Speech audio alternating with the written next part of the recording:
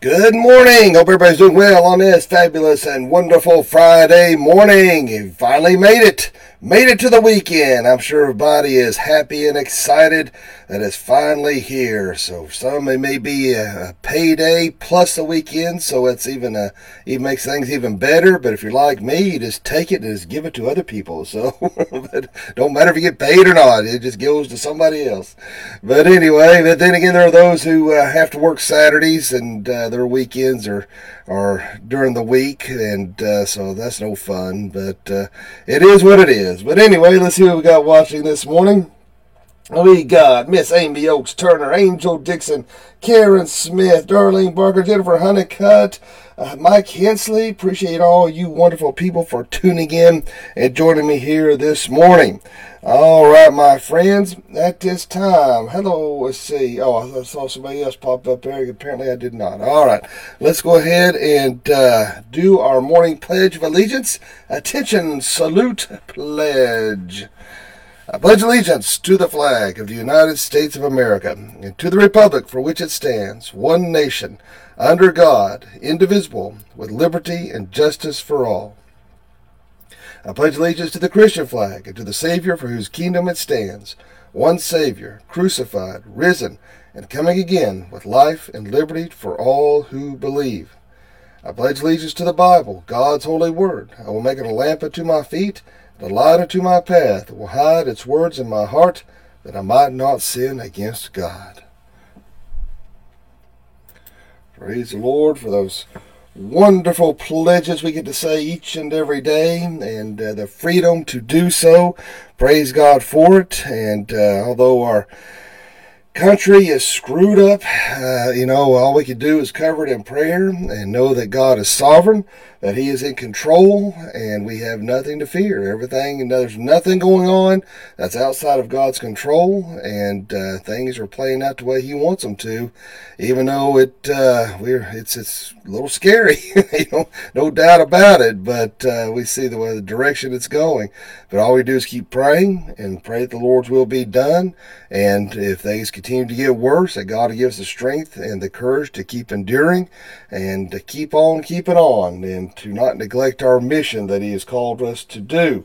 And good morning, Kim Stevens Hensley and Michelle Fox Harris, the myth, the legend that is Miss Mousie. So if you all have not met the Miss Mousie, you all must say hello to her, and because she is a wonderful lady, as you all are wonderful, beautiful people. If you look at God's creation, it's just a plethora of a bouquet of flowers. Everybody is unique and beautiful in their own individual way. And, it is, even though we may have personal differences, there may be things that within the Christian family that, like any family, there may be differences and things that not everybody always gets along perfectly. But one thing's for sure, that as the children of God, we're all on the same course and trying to serve the Lord, and we're all in the sin-filled world together, striving for the same goal. So, when you, sometimes it's easy to get a little rough on yourself, but remember, you are wonderfully and beautifully created and made in God's image, and never forget that. And so praise God for that. And Kim Hensley is laughing and says, "Are you smoking?" Well, if I am, it's none of your business, and you're not getting any. So, all right.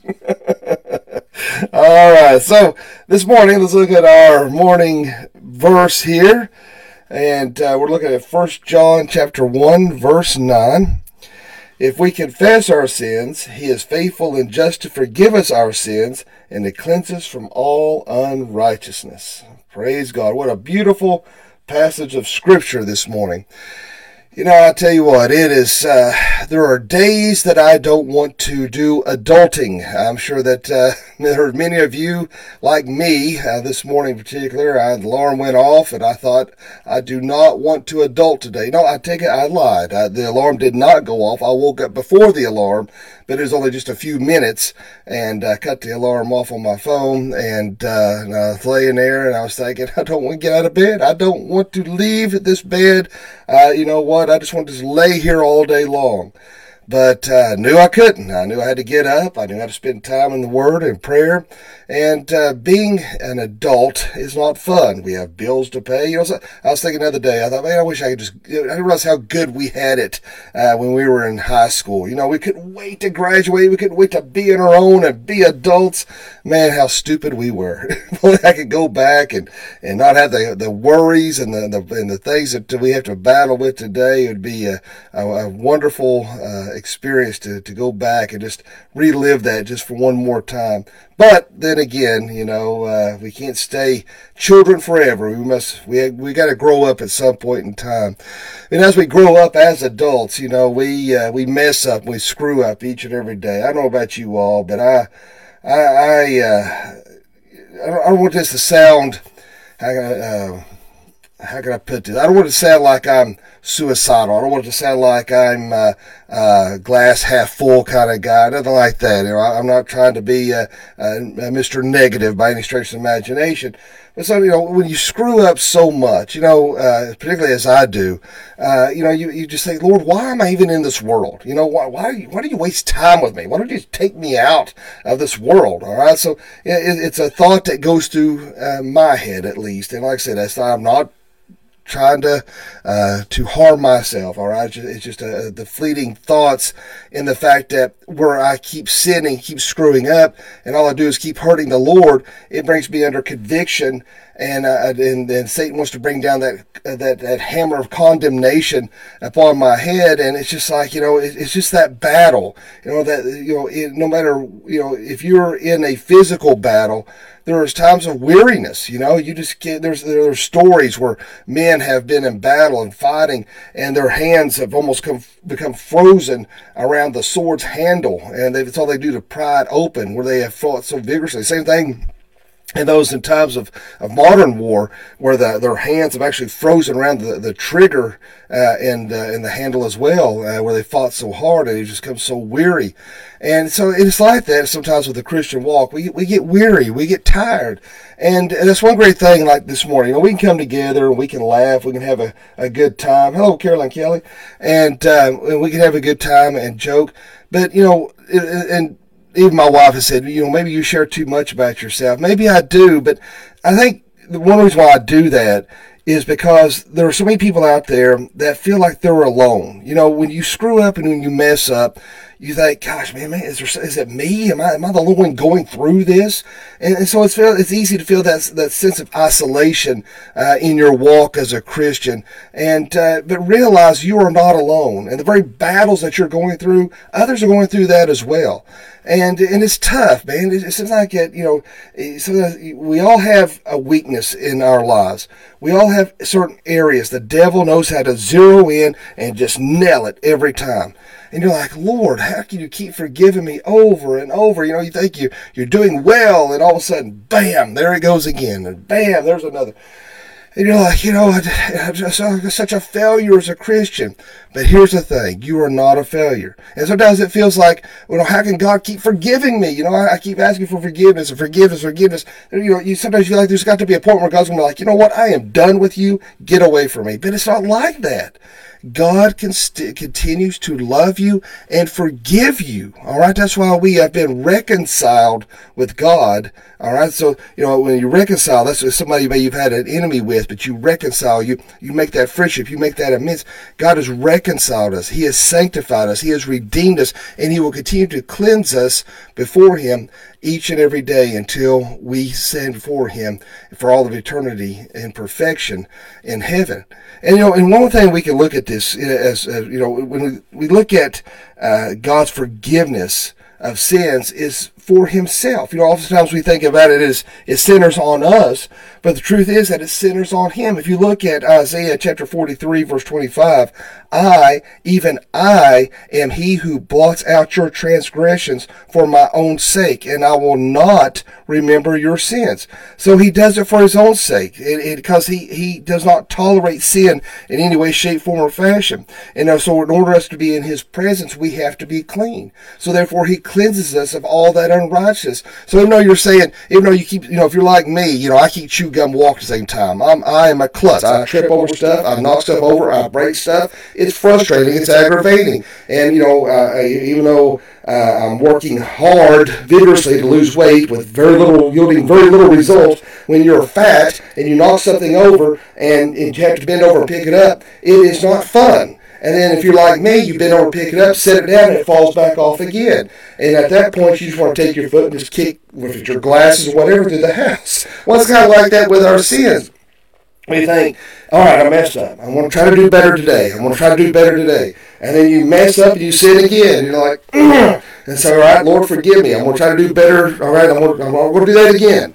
And it may be 5 minutes later. Bam! And it's just so frustrating. You're like, Lord, I have tried so hard. Please, I want to do right in your eyes. And sometimes it just feels like God's just a bird shaking his head. But he understands and he loves you despite our silly selves.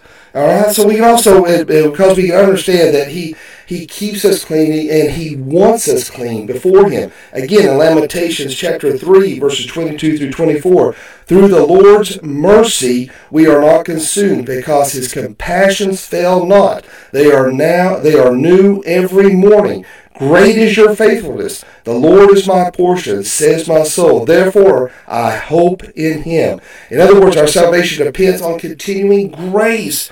We can never be independent from the Lord again. He's continually working in our lives each and every day. Man, isn't that a wonderful thing that we are a continual work in process? He is the potter, we are the clay, and he is constantly molding and shaping us, and he's never giving up on us. We get disappointed in ourselves, and yes, there may be consequences to our sins, and yes, there may be that God is not happy with how we are acting, but he understands that we are trying. We are that work in progress. God doesn't make any garbage. All right, that's why I said that this morning. Kim was being mean and saying that I was smoking something, all right? But that's why I was trying to say that you are uniquely made, that you are beautiful in the image of God, and that God is continuing that work within you.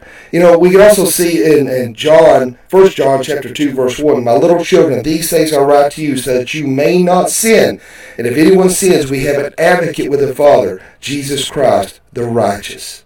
So a wonderful thing. Jesus talks to God on our behalf. And he says, look, Matt messed up the upteenth time again today. All right? But he is sorry and he is trying. He is our advocate. He talks to God on our behalf.